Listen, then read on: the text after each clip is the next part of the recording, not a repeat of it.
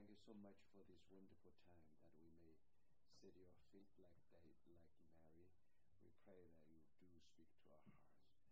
You know that we have so many things in our hands, but we know that only one thing which is needful, and that is we may sit at your feet and listen to your word. So we pray that this evening your word may sink deeply into our heart. It may grow in us, that we may live a life really to please you. Thank you, Lord, for this time together. In the name of our Lord Jesus we pray. Amen. Now, even I have King James with me, I still want to read something from another translation. That's the New King James Version.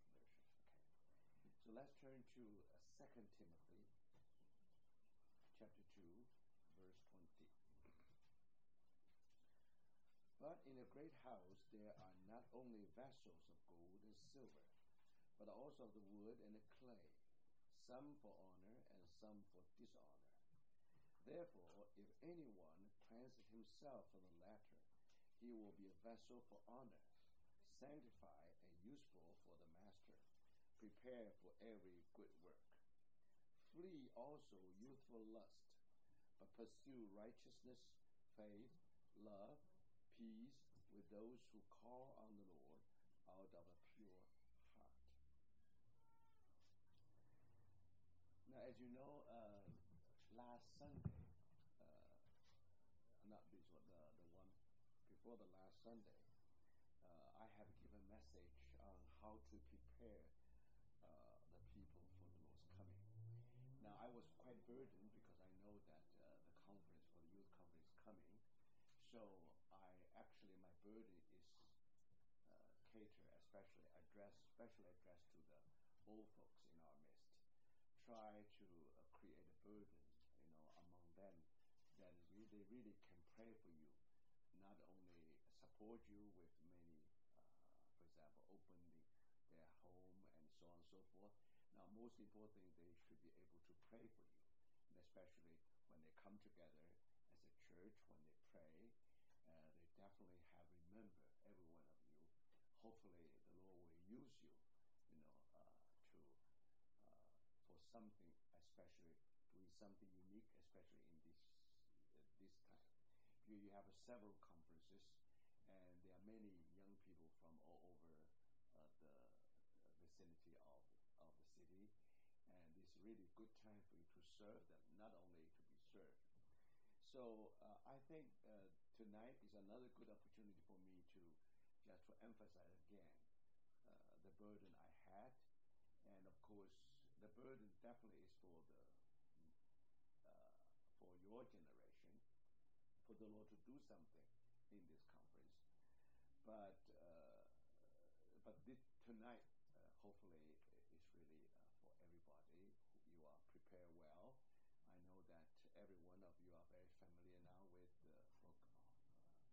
the book of Ezra, and I think because you prepare well, so definitely you will receive much in this conference. But before the coming conference, I would like just prepare you, just try to share something with you, since you're already acquainted with this book. And but at the same time, I try to be careful and not try to talk too much. I have to, because if I share the whole book, then it will be very difficult for other brothers to share when they come to the conference. So I will touch a little bit about it, because you have some foundation. And so tonight's word is just try to prepare you for the conference, and also for you to have a better understanding of the book of Ezra, and also what do you expect in this conference. And so that's what we like to share with you. So I start with the passage from 2 Timothy. As you remember well, on that Sunday I also talk about that. But today we try to do a little bit further. Now, we were told that in a great house there are not only vessels of gold and silver, but also wood and clay, some for honor and some for dishonor. Now, if you read the context, you know very well this great house actually refers to the church. But if you really study carefully the First Timothy, then you find the description of Paul a little bit different. For example, let's turn to 1 Timothy chapter 3, starting from verse 14, for example. These things I write to you, though I hope to come to you shortly. But if I am delayed, I write so that you may know how you ought to conduct yourself in the house of God. Now, as you know that Timothy was a young man. He was a co-worker of Paul, and Paul was quite old now. And strictly speaking, this book, the letter, 1st and 2nd Timothy, if you really take the whole 13 books of Paul, take the whole thing together, you'll find that 13 books can be divided to 4 groups. Now, first group, the 1st and 2nd Thessalonians. The second group, you have Romans, Galatians, 1st and 2nd Corinthians. And then the third group, you have Ephesians, Colossians, Philippians, and Philemon. And then lastly, you have 3 T books, Timothy and Titus. Now, if you cannot remember well the dates when Paul was writing, I think the most simple thing is this. Between each group, you have 5 years. So the first one was written about 52 or 53, something like that, AD. So then after 5 group, after 5 years, you have second group. Another 5, another 5. You see? So within these years, you have Paul's 4 groups of letters. And then it actually can compare with the Christian life of 4 seasons. For example, when Paul talked about 1st, 2nd Thessalonians, actually he was addressing to the young church, which the church in Thessalonica was just newly born. Okay, so of course the message there is concerning the spring season of Christian life, both individually and also corporately. So that's the first group. When you come to the second group, you come to the summertime. See, now they are all in the school of Christ. So that's why you have Romans, you have Galatians, 1st, 2nd Corinthians. So then when you come to the third group, it's come to the autumn time. You see, so something deeper. So now when you come to 1st and 2nd Timothy, Paul himself already reached the winter of his Christian life. And also the church, strictly speaking, some of them also enter into that phase. Because remember, now Paul was talking about how to help the church to have the elders, deacons. Now, actually, Paul was addressing to the church in Ephesus. He has been there for 3 years. So in the very beginning, he definitely you find that there are many elders being established there. So now it's come to the younger generation. It means that the whole church enter into the winter time. And especially during the winter time when fig tree, the change in the fig tree. Now, before that, you still find fig fruit, lingering on the branch. But in the winter time, you find that fruit is fall out from the branch. But then it waits for the springtime. In the same place, as same hole from there, then young fruit will bring forth. So this is very meaningful. Paul himself, just like that old fig fruit. So he's about to fall off the branch.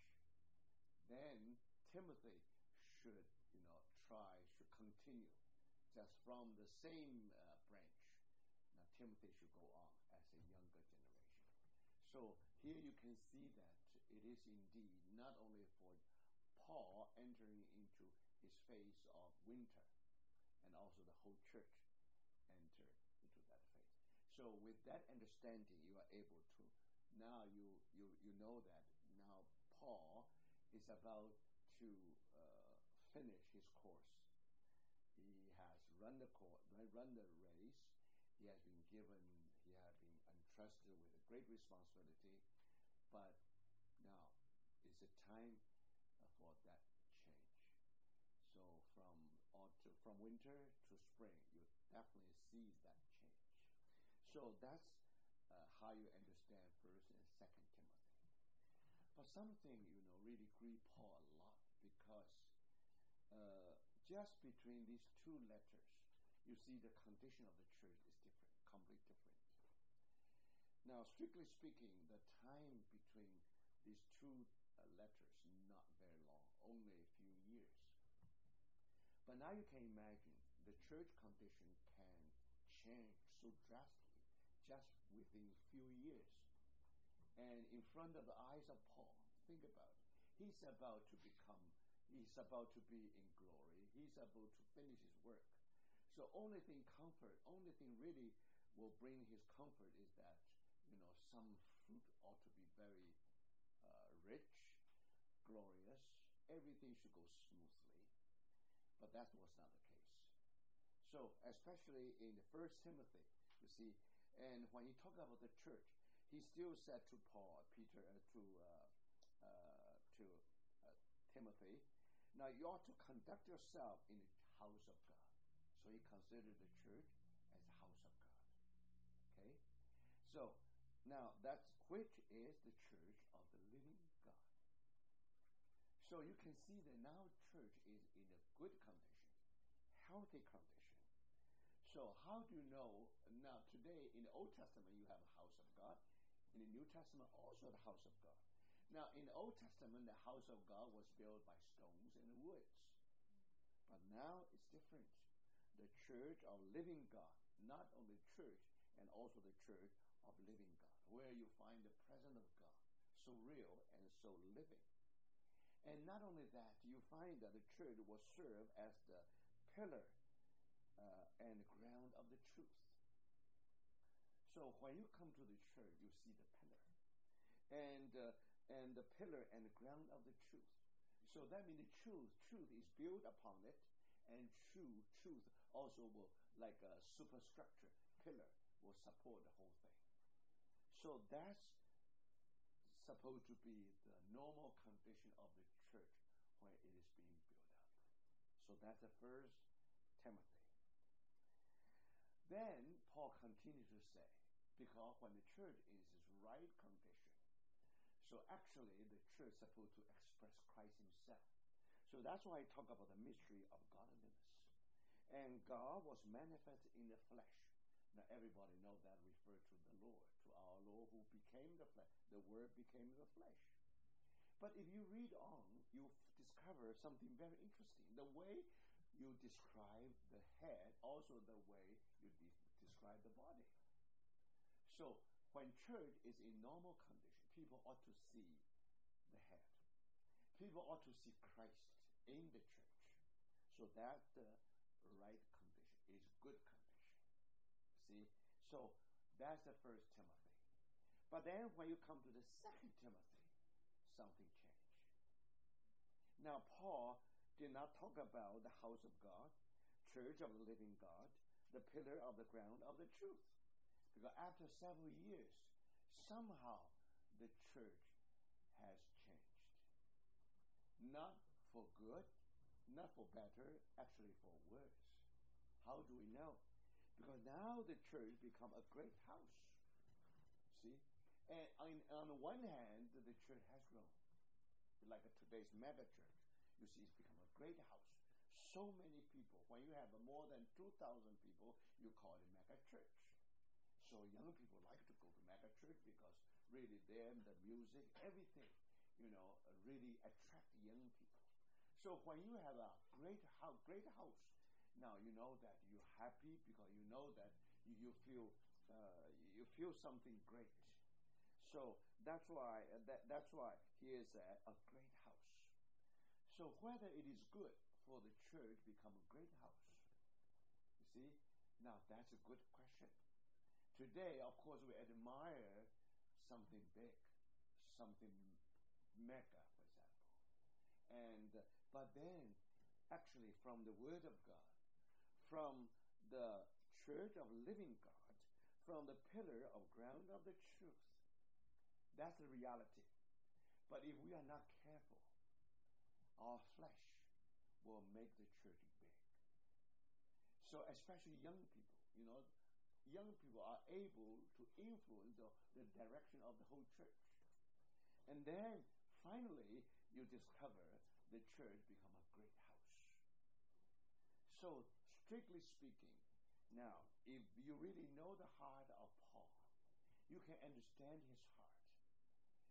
From the 1 Timothy to 2 Timothy, only a few years, but the church can change so drastically. Outwardly speaking, more attractive. Outwardly speaking, more large scale. And it really caters to the flesh. It's really a pleasant thing, and especially when you see so many young people, so many people gathered together, it really become a great house. Now, nothing wrong with the big, nothing wrong with the great. For example, in the beginning, the church in Jerusalem, 3,000 people got saved, and 5,000 people got saved. At least in church in Jerusalem, at least 8,000 people. Definitely is the first mega church. So something great is nothing wrong. But important thing is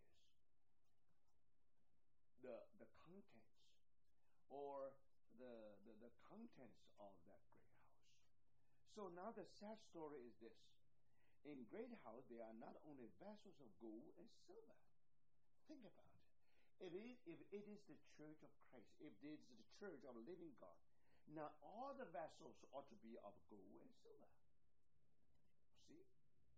So when you have something big, then some mixture will come in. Now, theoretically speaking, the church ought to be filled with vessels of gold and silver.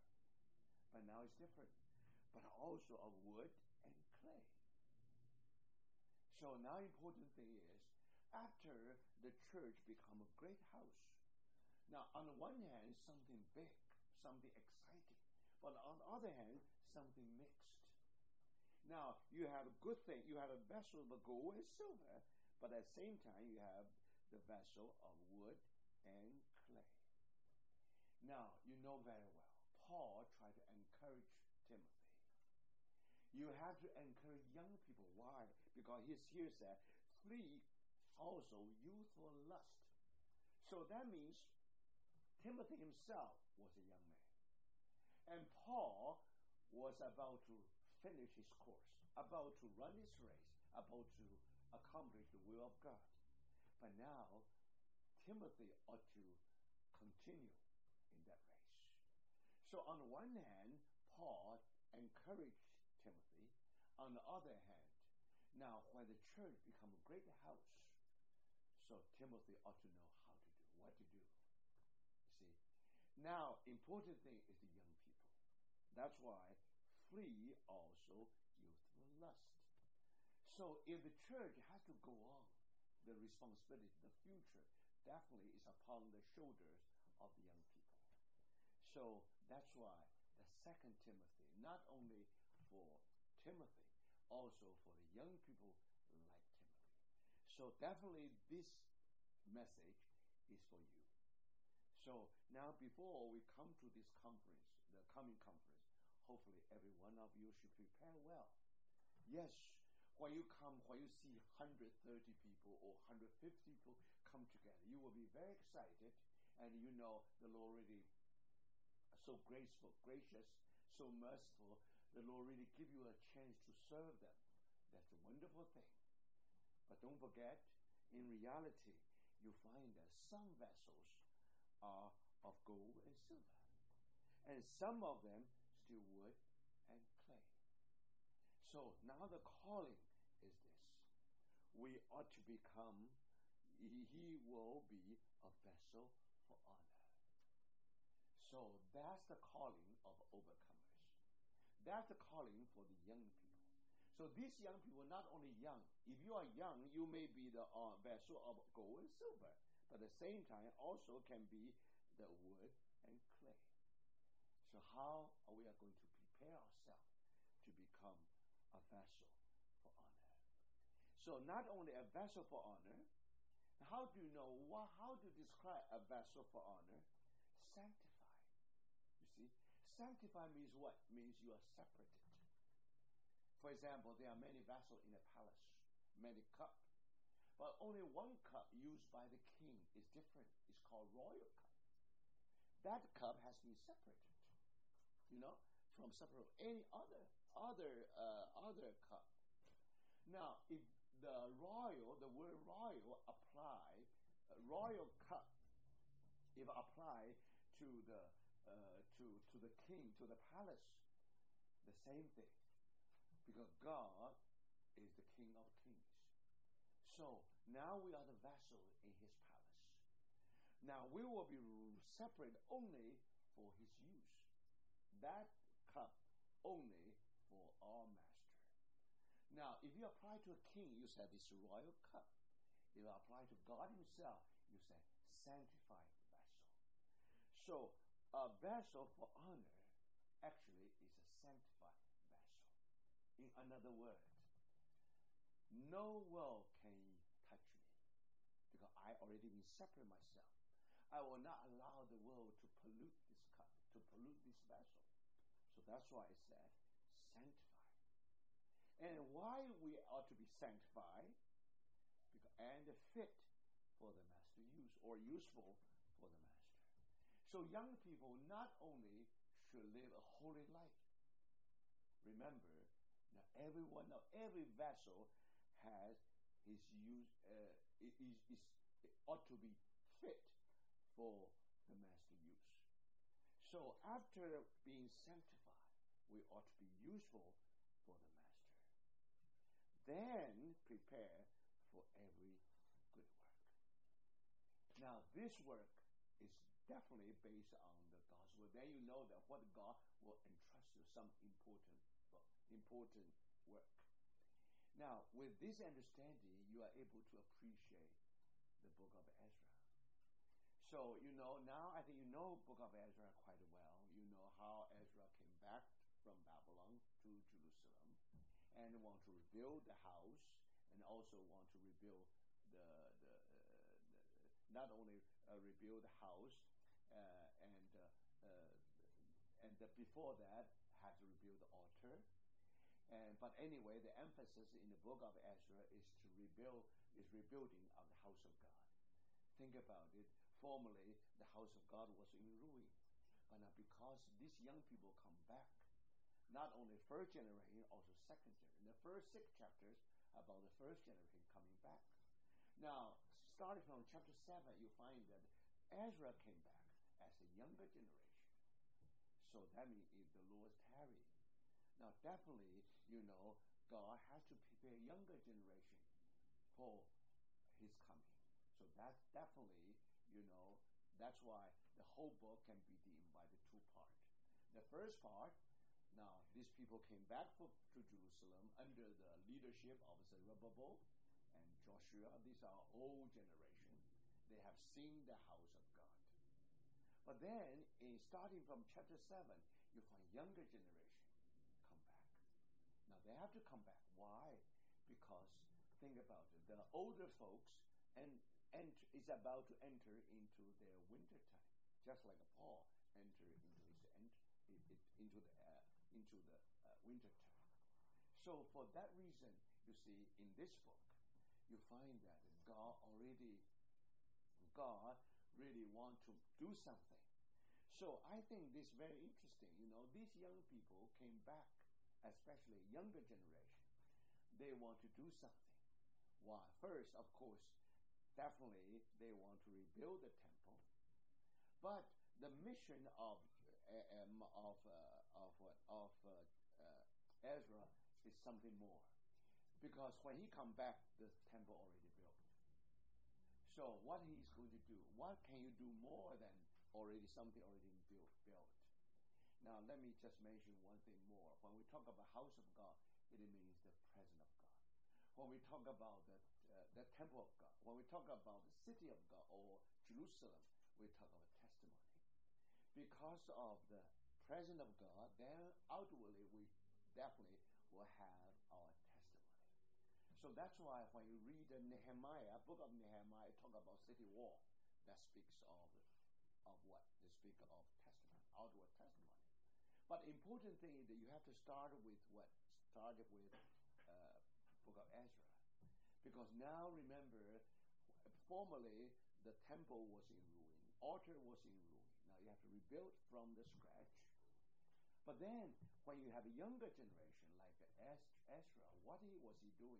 He was doing two things if you read carefully. First, he tried to beautify the house. Now the house has been built, but somehow ought to be beautified. Second, now not only try to build the hardware, you ought to build the software. So that's why you remember in Ezra how God entrusted him with the living word. You see, and Ezra indeed was a great scribe. It means a great Bible scholar. And according to tradition, most likely the 39 books of the Old Testament was compiled into one from Genesis to Malachi in the hand of Ezra.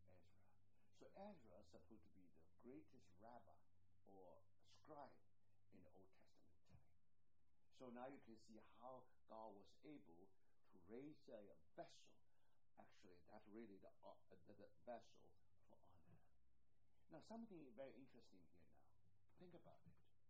For Zerubbabel, there was a reason for them to come back to Jerusalem. Because think about it, they were brought up in Jerusalem. And now the blood definitely thicker than water. No matter what, even they enjoy a wonderful life in Babylon, but they still miss their home. You see, whenever they think of Zion, they cannot sing the song of Zion. They can only put their harp on the willow tree. That's all they can do because they really miss their home. So finally, they came back. And why they wept when they tried to build the house of God? Because they discover the house of God, even you rebuild, is no longer just like that in the time of Solomon. That would belong. That you always remember the former glory. For the old folks, you can imagine, so many emotions involved when they rebuild the temple. So if you start reading the whole book, you'll find very touching. The first generation, they really come back because they really want to see the whole thing rebuilt from the scratch. So, in other words, now because they were captured into Babylon, so the testimony was ruined. No more presence of God. You see, it's just like from 1 Timothy to 2 Timothy. So what are you going to do? You need some young people like Ezra and also Nehemiah to come back to Jerusalem, to rebuild the temple, and furthermore, to beautify the temple. So if we talk about building of the temple to bring in the presence of God, but don't forget, the church ought to grow. When the church is grow, then it really being beautified. That's why in New Testament, called the church glorious. Now, how church can be glorious? Only when the church is filled with Christ, more matured. So now you can imagine that we ought to wait for younger generation to beautify the house of God. In other words, to make the church more matured. So important thing, brothers, you are not supposed to be the burden, to drag the whole church down to the world. No. You are supposed to be the force, to lift the whole church from Babylon all the way back to Jerusalem. So Jerusalem always represents the eternal will of God. So now you can imagine, brothers and sisters, when Ezra, when he was born, remember he was born in Babylon. He never saw Jerusalem. Just like you. When you were born, you know that the church already divided. Today, some people say, I'm Baptist. Today, some people say, I'm Presbyterian. I'm of Paul.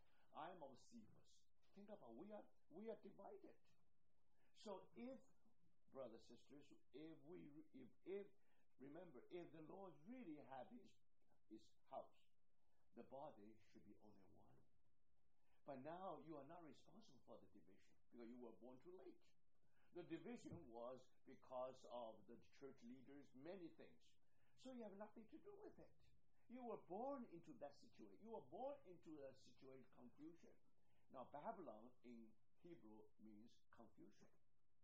So remember, you come back to Jerusalem. It means that you come back to the confusion in today's condition.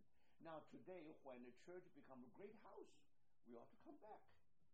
You see, we ought to come back from there because in Babylon, you have the vessel for honor, like Ezra and also Nehemiah. You also have the vessel of wood and clay. They never come back. They send their money back. They themselves will not come back. Just like many people in New York, they are busy in their business. They say, "Okay, our heart is for Israel. We will send everything but ourselves. If you want money, we send money." So, brothers and sisters, now it is a vessel, but compared with those vessels who come back to Jerusalem, they are the vessel of wood and clay. So the same thing, brothers and sisters. Today, when you were born, the whole church already gone through 2,000 years of history, divisions after divisions. So you have to remember today, now, we are in the situation of confusion. And remember, in Babylon, everywhere you find idols. What is idol? Anything or any person will take the place of God. That's idol. Very clear. You see, that's idols. So you see, brothers and sisters, now today, if you really think Christ is the head of the church, now, brothers, no one dare to say, "I'm of Paul." Or no one dare to say, "I'm of Cephas." No. Because somehow some people think that, I enjoy the message given by Paul. He's so analytic. He's so scholarly. And some people say, no, I like charisma of Peter. Because Peter is very charismatic. Even he did not do everything analytical way, but he's very emotional. He really touched our heart, not just touch our mind. So everybody, they have their own idols. And not only that, not only the servant of God can become idols, even experiences, creative experiences. Some people say, look, now we receive the baptism of the Holy Spirit. Now, then I'm going to speak in tongues, and then he will make the speaking in tongues as the experience in the church. So in this way, the church is divided. So you can see that all the division, confusions, all come from what? From idol worshiping. So if we really recognize Christ is the head, then all the other heads ought to be cut off. Now, brothers and sisters, do you dare to receive that challenge? So if you really come back from Babylon, you have to turn the table. You have to see the whole secret. We have to come back to Jerusalem. We have to come back to the house of God, which is the church of living God, and the pillar and the ground of the truth. So now this work is with what? Is with Ezra. Is with the honor. It is with the vessel for honor. So for that reason, brothers and sisters, now you discover something very important. When you read your book of Ezra, the first thing ought to recover is not the temple, nor the altar. Of course, if you read the order clearly, first they rebuild the altar, which means consecration. Then the house of God. If there is no consecration, there is no house being built. Impossible. This is only a theory for us. So before rebuild the presence of God, before we bring back to the original. You see, if you live in the first century, if you live in the day of Pentecost, now you see Jerusalem. You know what Jerusalem meant to you. But now you are in Babylon. Everything is confused. You see? Now everything becomes normal now. the church ought to have a cross. Now that's normal. If the church building does not have a cross, that's abnormal. You see what I mean? So because after so long, now gradually in your mind, what is church? Church is a building. See, so that's why you always say, oh, I forgot my umbrella in the church. Now think about it. If the church is the body of Christ, is it possible for you to leave your umbrella in the church? I know some doctor really leave the Caesar in your body. That I know. But it's impossible today. How could you leave your umbrella in the church? So that's a wrong concept. Even old folk, they always say, oh, let's go to the church. But brothers, as young people, you have to make the correction. We come to the church. You see? But don't forget, church is the church of the living God. So it is not a pile of stones and wood. No. So that now you know that how much we are far, far from Jerusalem. So by this way, you ought to apply this whole book to you. You see, you are just like Ezra, who now who somehow you live in this world, and you are in Babylon. Now in today's situation, everything is confused. So now you have to go back to the Bible and to ask. Now, is this the pattern according to the Mount? Is this the heavenly pattern? Is this the New Testament way of the church? You see, brothers and sisters? So for that reason, now we were told that Ezra was well equipped, prepare himself in what? In Babylon. Even in Babylon. Even he did not see the church, the Jerusalem. So just like you were born too late. You were born in 21st century or 20th century. Now you didn't see much about what happened in the first century. Fortunately, Book of Acts will tell us what happened. And according to Epistle, you know what happened. So now you see, brothers and sisters, when we talk about coming back to Jerusalem, to involve with the rebuild of the testimony is a great work. That is what? That is good work. But you have to prepare for that work. You see? Now, yes, you have to bring the presence of God back. Yes. And you have to remember the testimony of God also upon your shoulder. That's true. But before that, before the recovery of the wall, before the rebuilding of the temple, we were told that they ought to rebuild the altar. So these are all good order, you see, if you read your Bible correctly. But if you come to the first chapter, and something will struck you. Why? Because when you talk about these people were called back to Jerusalem, the first thing to recover, neither the temple nor the altar, but the vessels in the first chapter. So we were told that all these vessels ought to be bring back. So for that reason, if you remember, if you read Ezra chapter 1, I just remind you, for example, Ezra chapter 1 verse 7, King Cyrus also brought out the vessel out of the house of God. Think about it. Now why in this book, before mentioning the altar and the temple, these are all good work. But you have to prepare for the good work. So how are you going to do it? This vessel ought to be restored. No longer in Babylon. So, brother, it's your choice. Whether you would like to remain in Babylon or your vessel ought to be placed in Jerusalem. So that's your decision. That's your choice. You see? So that's the first message given in this book.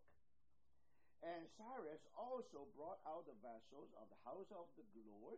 And finally, this will be returned to Jerusalem. So we were told that all the vessels of gold and silver were 5,400. Every one of them ought to be returned to Jerusalem. So think about it. If you want to do the work of recovery and yet you remain in the world, definitely we know Babylon refers to today's world. So if you want to involve with good work, you have to separate yourself. You have to decide where you are going to put your vessel. Yes, you say, I'm gold vessel, or silver vessel. But important thing is that if you really want to involve with good work, if you really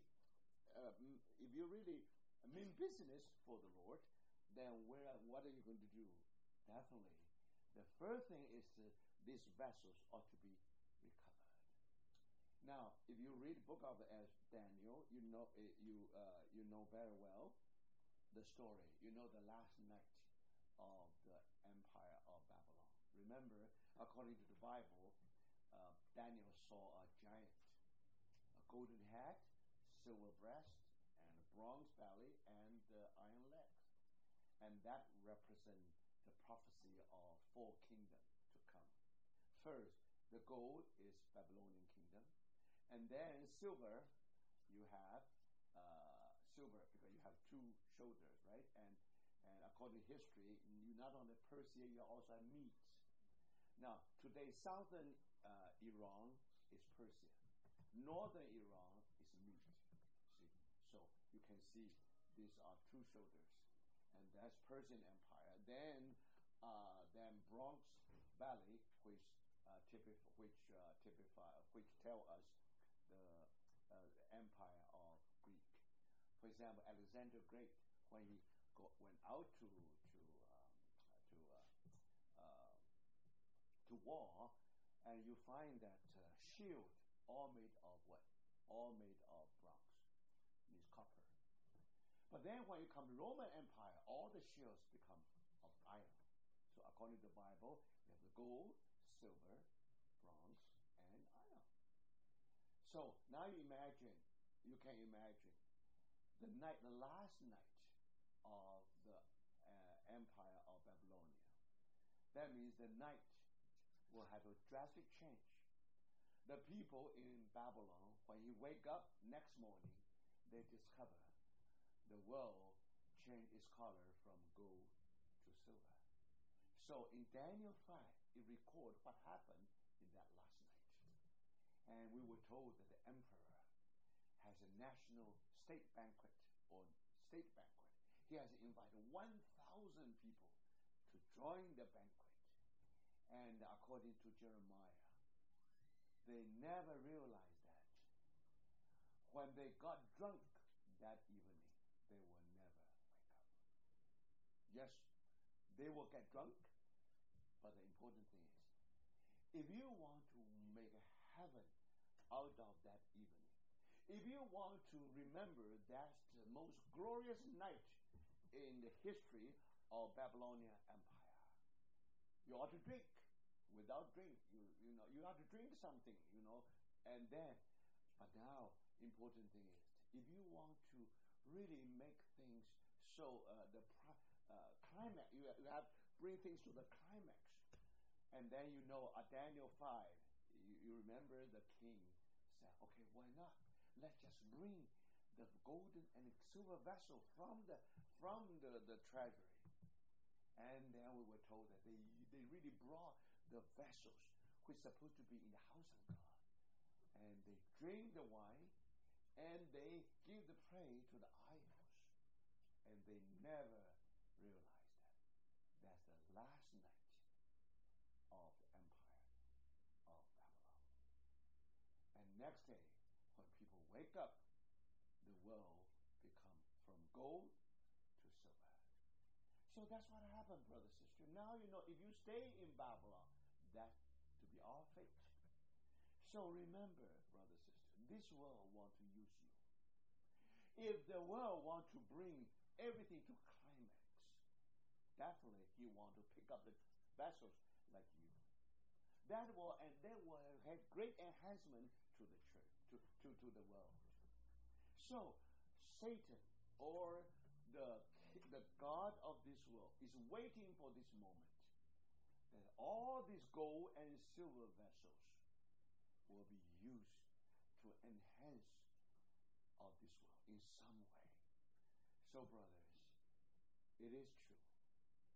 Sometimes the world wants to have the best mind. Because that mind will be a great contribution. I remember one day, Brother Nee spoke to a group of young people, especially engineer and scientists. He said, I'm sorry for you, brother, sister. If you want to be used by the Lord, from now on, you never imagine you will become the first-class, first-rate scientist. You can only become second-rate. You can never become first-rate engineer. You can only become second-rate. The reason is not this. The world wants you to become first-rate, but you do not have time. You do not want to be used by them. But for the sake of the kingdom of God, you become the vessel for honor, golden vessel. So, brothers and sisters, I know if you love the world will welcome you, and they remember they will use you to bring everything to climax. But they never know that this world is doomed for destruction.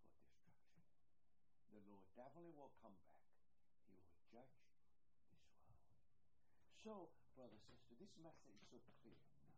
If you link this, the first Timothy in Jerusalem, and 2 Timothy already in Babylon. So, what is the solution?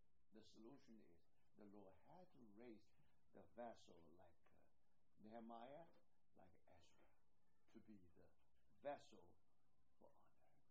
So I think that's very important, brother, sister. Remember that.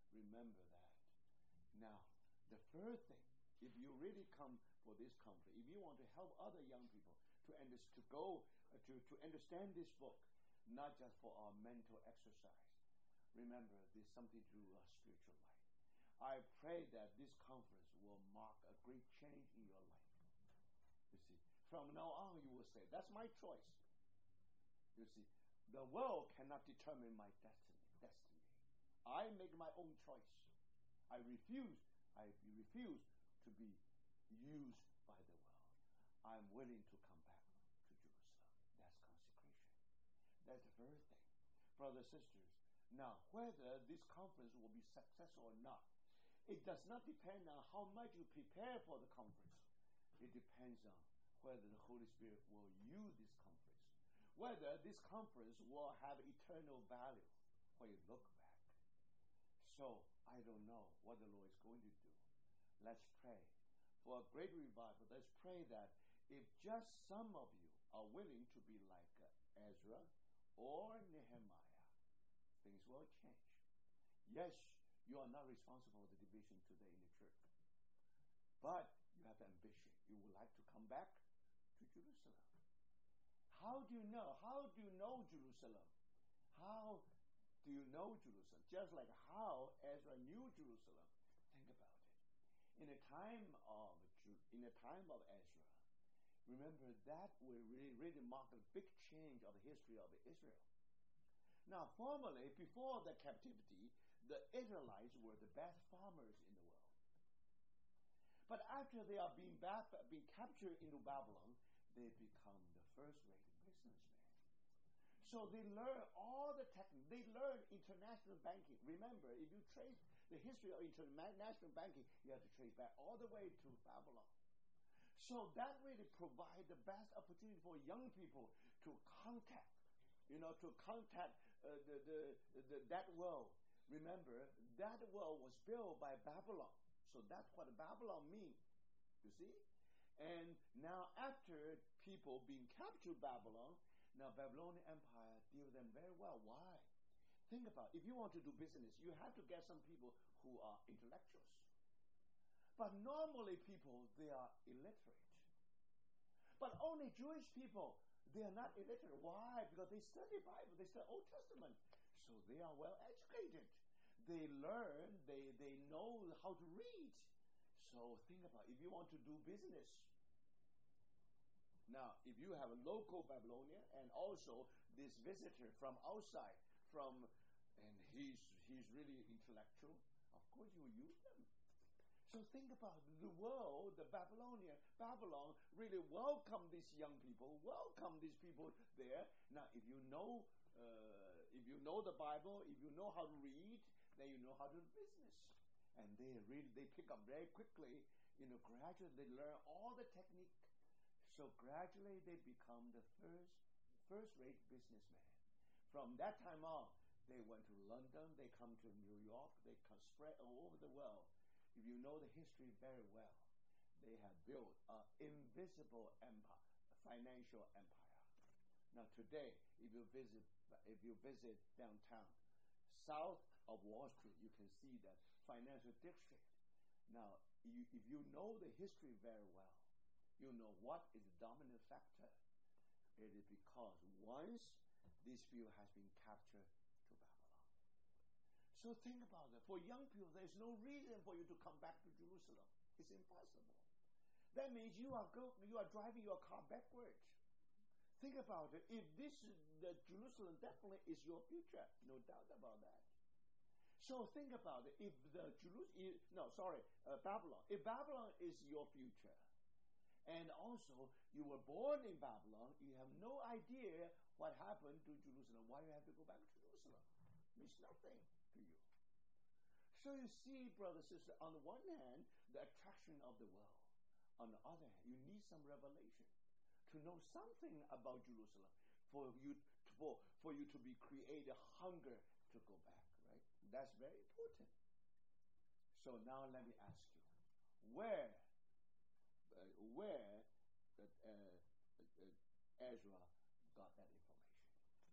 You need information for you to have revelation, right? And then you say, okay, I want to go back because you are against the tide. People are going to Babylon, always going there to the whole world, to conquer the whole world. Jewish people today, they don't worship idol, but they worship Mammon. And what is Mammon? That's Babylonian Empire. So you see, my brothers and sisters, this is very important. This book is so practical. Now today, if you are thinking of your future is in the world. No doubt about that. Especially. Now, for these people, Jewish people, they have a law. They must be honest. If they are honest, if they are intellectual, now, of course you want to use these kind of people. Christians definitely will be welcome if they are really honest, if they really have a good testimony. Of course, they will be promoted. They will use them quite well. So you see, brothers and sisters, if you want to be used by the world, you have all the opportunity. You will be definitely most successful in the world, in Babylon. So in order for Ezra and Nehemiah, who has a heart to come back to Jerusalem, to do something, to involve with the good work, God had to prepare something in Babylon. So what did God do? So let's read Ezra chapter 7, verse 6. Very simple. Then there you were able to know what God was doing with Ezra. Chapter 7, verse 6. This Ezra, now, actually Ezra was the author, you see. He said, this Ezra came up from Babylon, and he was a skilled scribe in the law of Moses. In other words, he was well versed with the Old Testament, which the Lord God of Israel had given. The king granted him all his requests according to the hand of the Lord his God upon him. Now, if you read the book of Ezra, and one phrase always appears, the hand of the Lord. You see? The hand of the Lord. And who recognized the hand of the Lord? Ezra. Now, when he recognized the hand of the Lord, what is the result? Prayer. So, Ezra was a man of prayer. He considered all the environment the hand of God. You see, brothers and sisters, for that reason, don't complain before the Lord. Your parents are best parents. Tailor-made it for you. So don't complain, brother and sister. You see? Because you see the hand of God in your parents, your sister, your brother, the same thing. So don't make all the kind of. If you really know the hand of God, you see, you pray and you recognize the hand of. So that's the first thing. We know God equipped Ezra while he was in Babylon. He's a man of prayer. He recognized, he know God, he know the hand of God. So that's the first thing.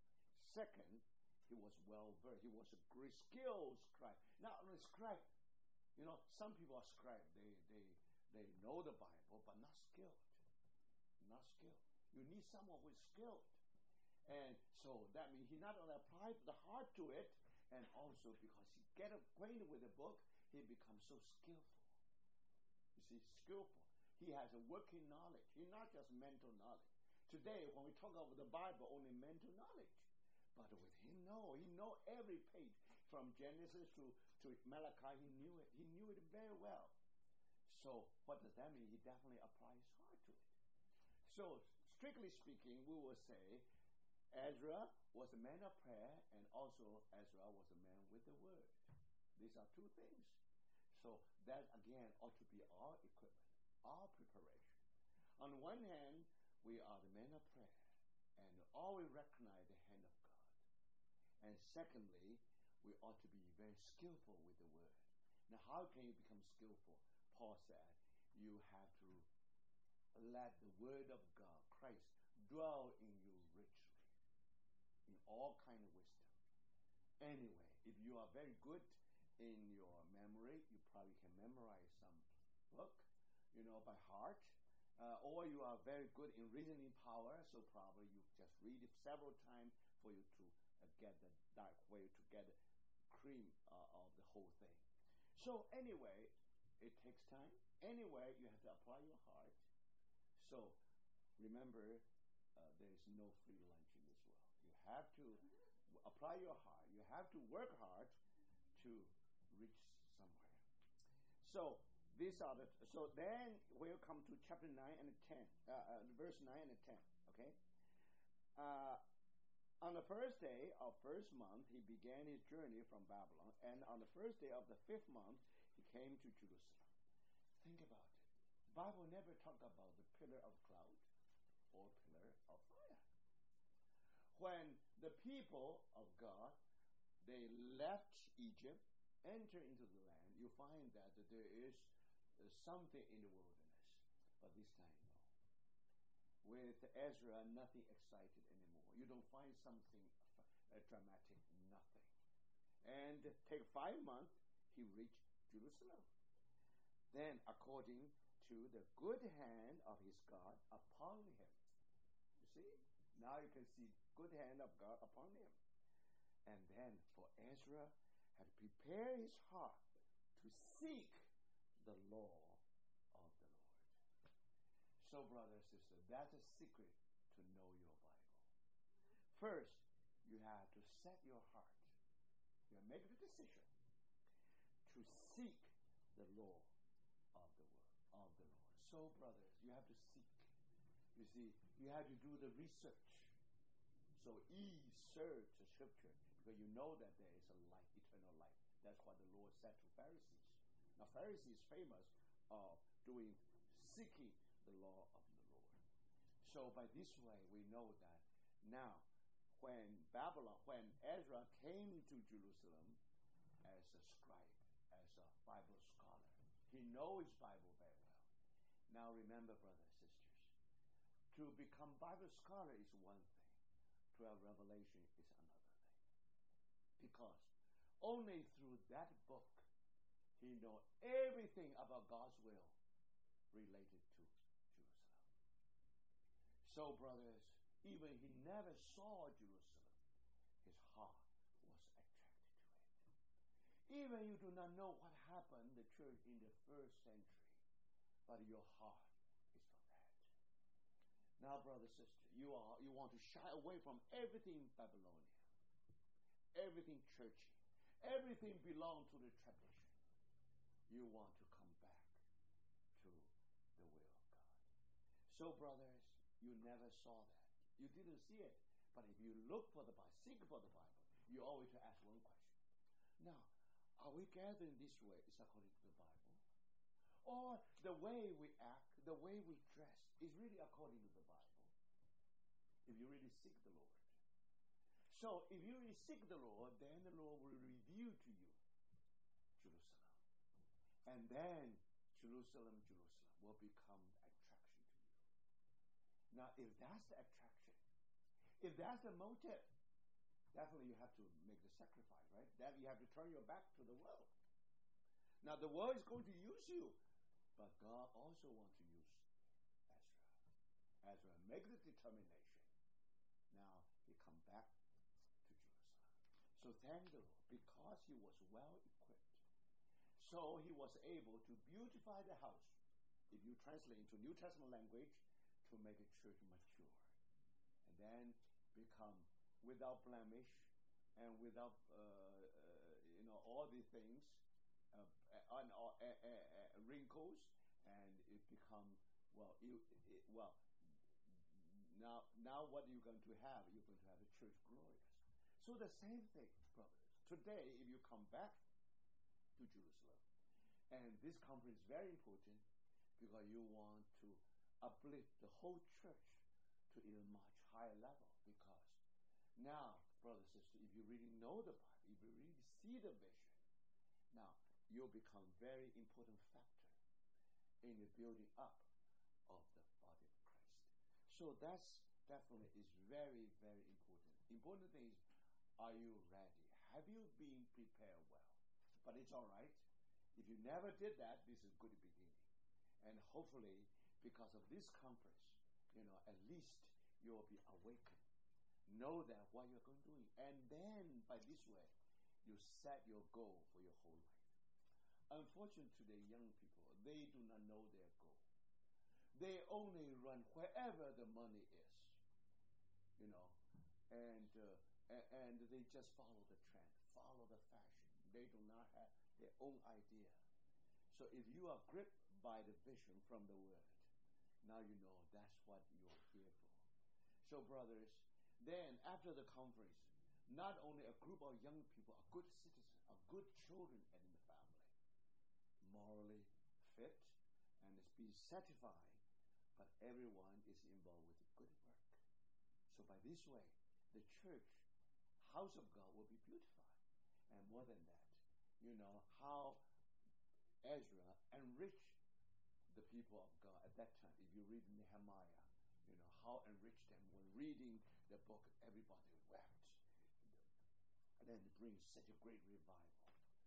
So thank the Lord. This is the honor.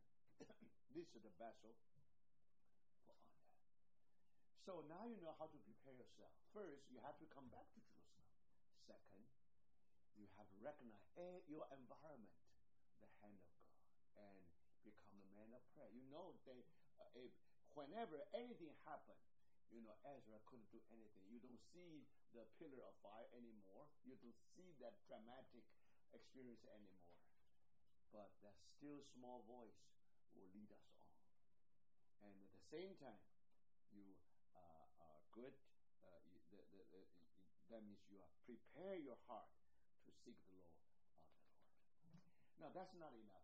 Before I conclude this message, I like to make another thing. Because that's the reason I ask you to read, if possible, at least read through at least these 10 chapters of Esther. At least you know the story there.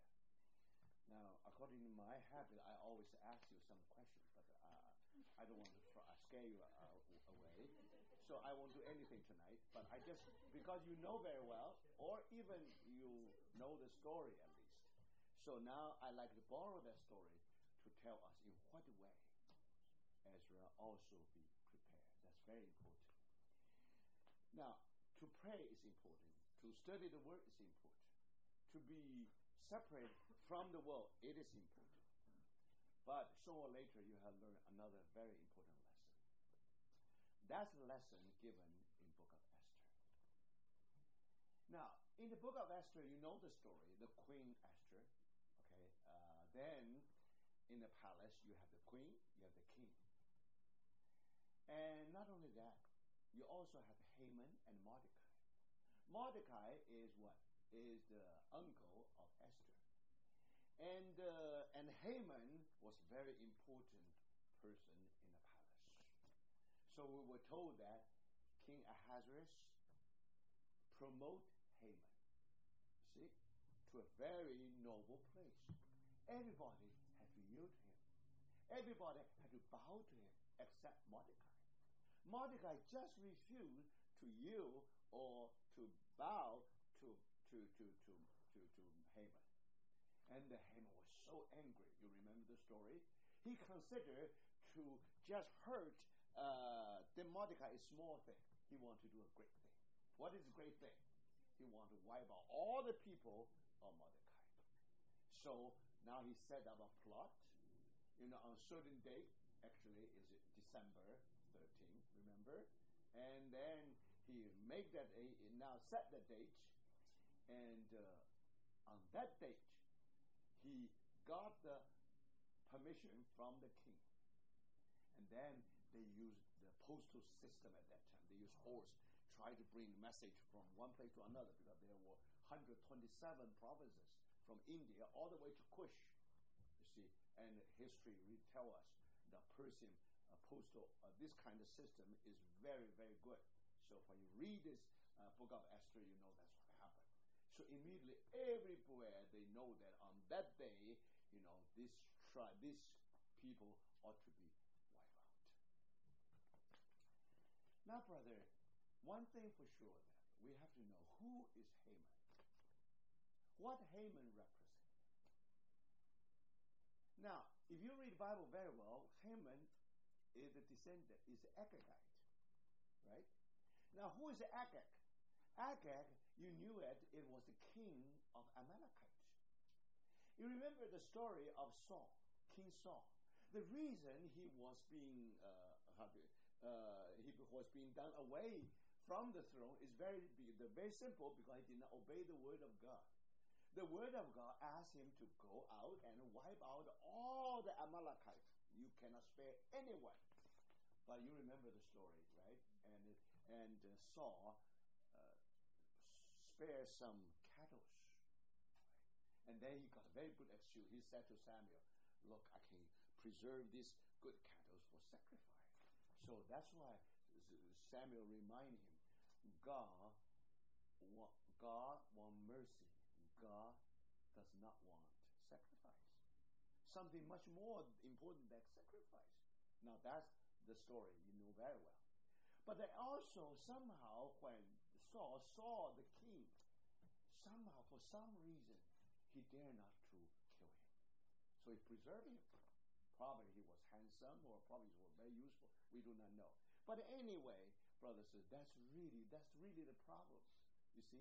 Because every Amalekite should be wiped out. Now we have to go back. We have to understand the story, so we have to go back to 5 Book of Moses. Remember, now who were the Amalekites? The Amalekite were the first enemy the people of Israel first encountered in the wilderness. And they hit them, or they attacked them from the back when they were not ready. So the Bible said, now God make the decision. He will fight with Amalekite generation after generation. Right? Now think about it. If God said, I will wipe out, I will attack, I will be enemy with Amalekite for generation after generation, let me ask you today, where is Amalekite today? Amalekite already disappeared. But then what God said, I'm still the enemy of Amalekite. So that means Amalekite must mean something. Must represent some spiritual. It must mean something spiritually. All right. So if you come to the New Testament, you know very well. The Holy Spirit always fights with our flesh. So even today, Amalekite is not there, but flesh is still in you and in me. So Amalekite in the Bible, it refers to our flesh. Now, you're never kind with your flesh. If you are kind to your flesh, then you are cruel to the spiritual things. So for that reason, God made the decision. He wants to wipe out all the Amalekites from generation after generation. So when Saul became a king, God wanted him to wipe out all the Amalekites. So, brothers, when you deal with your flesh, never have any mercy with your flesh. So, if you really spare your flesh, remember, one day, from that behavior will produce Haman. And what Haman will do, Haman will wipe out all the testimony of God in one night. So if you spare your flesh, you nourish your flesh, you promote your flesh, brother, sister, sooner or later you discover not only you will lose your temper, not only you will lose a testimony, but sooner or later you will discover the testimony of God will be involved. So, my brothers and sisters, this is a very important lesson. When you come to this book of Esther, now if you know the descendant of Amalekite, Haman, so now you know. Now Haman represents our flesh. King Ahasuerus represents us. Now you can put your flesh any place, never in a high place. But our flesh like that. You see? So sometimes some preachers are very clever. They always try, in the platform, they always give you, just give you, in Chinese called high hat, gao mots. They just put you, just to say a few words, make you so happy, then you come again. Now, my brother, sister, don't remember that. Our flesh always like to be in the high place, in a prominent place. And want everybody to see, everybody respect. Today, of course, you don't talk about bowing down, talk about respect. We demand the respect from the world. That's our flesh. So because King Ahasuerus promoted Haman, so now you see Haman won the respect for everybody, but unfortunately he could not get the respect from Mordecai. Why? Because Mordecai represents Holy Spirit. So you see, brothers and sisters, that battle was still going on today between Holy Spirit and the flesh. It is the battle between Mordecai and what? And Haman. But now something very interesting. If you read and study the whole story, the wrong man in the throne, Haman. The right man on the verge of the palace, in the gate, remember? So that's what happened today. So how do you know that we are abnormal Christian? If Haman is in the middle on the throne, if the Holy Spirit also at the gate. Now we do feel the presence of the Holy Spirit, but somehow at the verge. Somehow, we always follow our flesh. So that's abnormal. So what the story of this Esther, book of Esther? Now, God will do one thing, will turn the whole table. The abnormal condition is wrong person in, right person out. So now the whole thing will be done. Eventually, the right person in, wrong person out. So now, brothers, that's the story of what? Of book of Esther. But think about it. If Haman really had his way, what would be outcome? Because the story of Esther was between the first 6 chapters and the 7th chapter of book of Ezra. You understand? The first generation came back to Jerusalem. Then, after many years, then Ezra came back. And the story happened in between. So, suppose Haman has his way. Think about it. And then, definitely, Ezra, Nehemiah will be killed. So now you understand very well, the enemy of God, not just aim at Mordecai. He already knew it very well. He wanted to prevent the younger generation to come back to Jerusalem. If only the first generation, how long you can stay, how come you can last? See? So you need a group of young people to prepare for the coming of Messiah. But the first generation already died in Jerusalem, even they come back.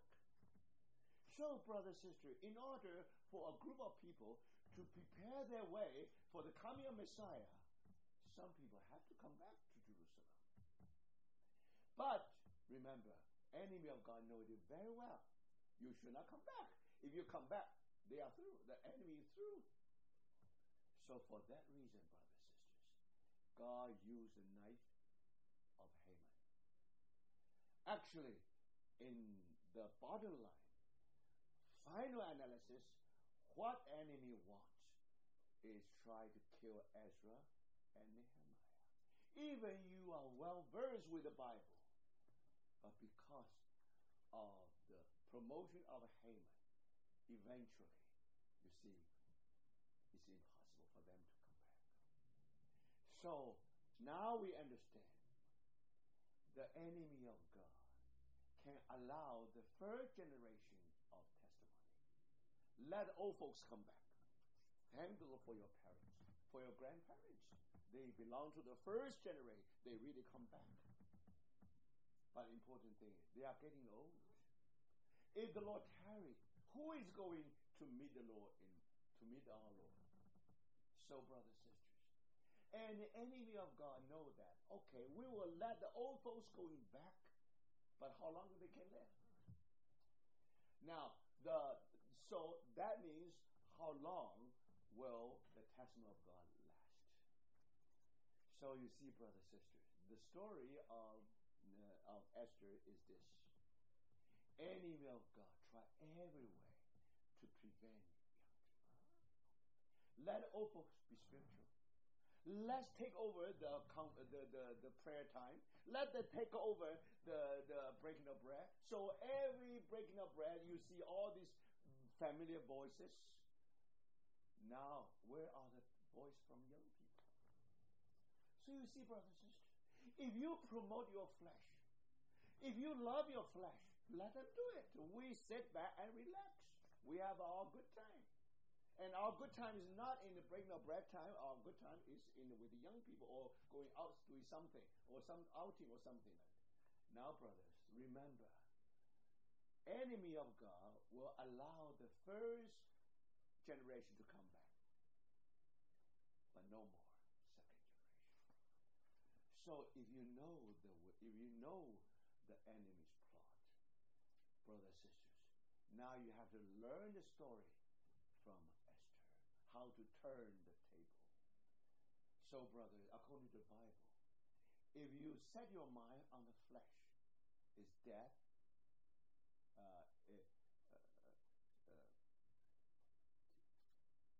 It's death. Now, if you set your mind on your spirit, that's life. So you see, my brother and sister, it's very important. Set your mind on the flesh means promoting Haman. Now, set your mind in the spirit. It means that somehow eventually, what? Eventually, Mordecai is on the throne. So now, what was the secret? What happened? The secret is with Esther. So, brothers and sisters, our soul, just like King Ahasuerus, always like to promote Haman, but our spirit ought to cooperate with the Holy Spirit. So how? When Haman tried to wipe out all the people of Israel, so Mordecai sent a message to Esther, and now Esther, of course, was very puzzled. Why? The reason for 30 days, the king never invited him anymore for 30 days. So if without invitation, if she all of a sudden enter into the presence of the king, she will be killed. Possible. So for that reason, now her life was at stake. But if she did not go to the king to expose the plot of Haman, now everything will be doomed. So finally,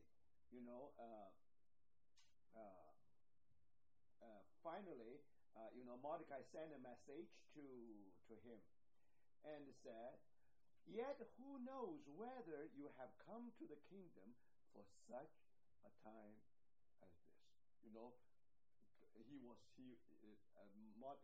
Esther was always worried, oh, I cannot do it. Of course, if he do not do it, but the reason why God put him as a queen. Queen represents a high place of receiving grace, right? Now, we receive much grace. Today, the Lord really put us in a very noble place, like Esther. But the reason you are noble, the reason you are honored, the vessel of honor for this occasion. So you have to go to the king, to plead with the king, to expose Haman. But think about it. Even Mordecai was grieved. Holy Spirit always can grieve. But now if Esther did not cooperate, nothing will happen. But thank the Lord. You know, there's one beautiful saying by Esther. If I perish, I perish. So, brothers, sisters, that's the preparation. Now, we know that God not only prepared Ezra, also prepared Mordecai, also Nehemiah, and especially Esther. Even Esther never come back to Jerusalem, but he was well prepared. He was able to say, if I perish, I perish. So then you know the rest of the story. And then you find that Haman tried to build a gallows, for Mordecai, tried to hang Mordecai there. So eventually, Haman was hanged there. So, brothers, that gallows represents the cross. Now, we ought, anyone who belongs to Christ ought to crucify the flesh and all its lust. So, brothers, sisters, thank the Lord. If I perish, perish. So the result is Haman is on the cross.